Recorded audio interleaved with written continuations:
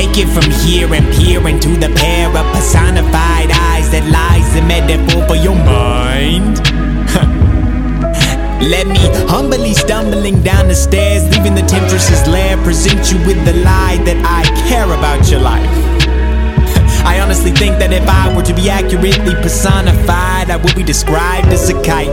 1 minute in flight, the next minute in crisis. The first thing that you're thinking is, what is the reason for your sinking? Well, Christ is. Well, actually, the reason for my vices is a lack of Christ. Well, shouldn't you be bigger? You know, grow out of the phase of temptation in my face? Nah, I'm only 5'10", I'm barely an average man, and you over here with the house, I'm just micing. But it's all in God's timing. Actually, I have a problem with that rhyming. How come it fits in my raps, but not in my spiritual findings? My vocabulary is plagued with prayers asking God to show his face, and to forgive me for thinking that I'm bigger than the king or kings. Gosh, sometimes it's confusing. Is God 3 in 1, or 1 with 3, or 1 with me? You think if it were all 3, then I would be able to resist the table, not the sacraments, but of temptations, and flee.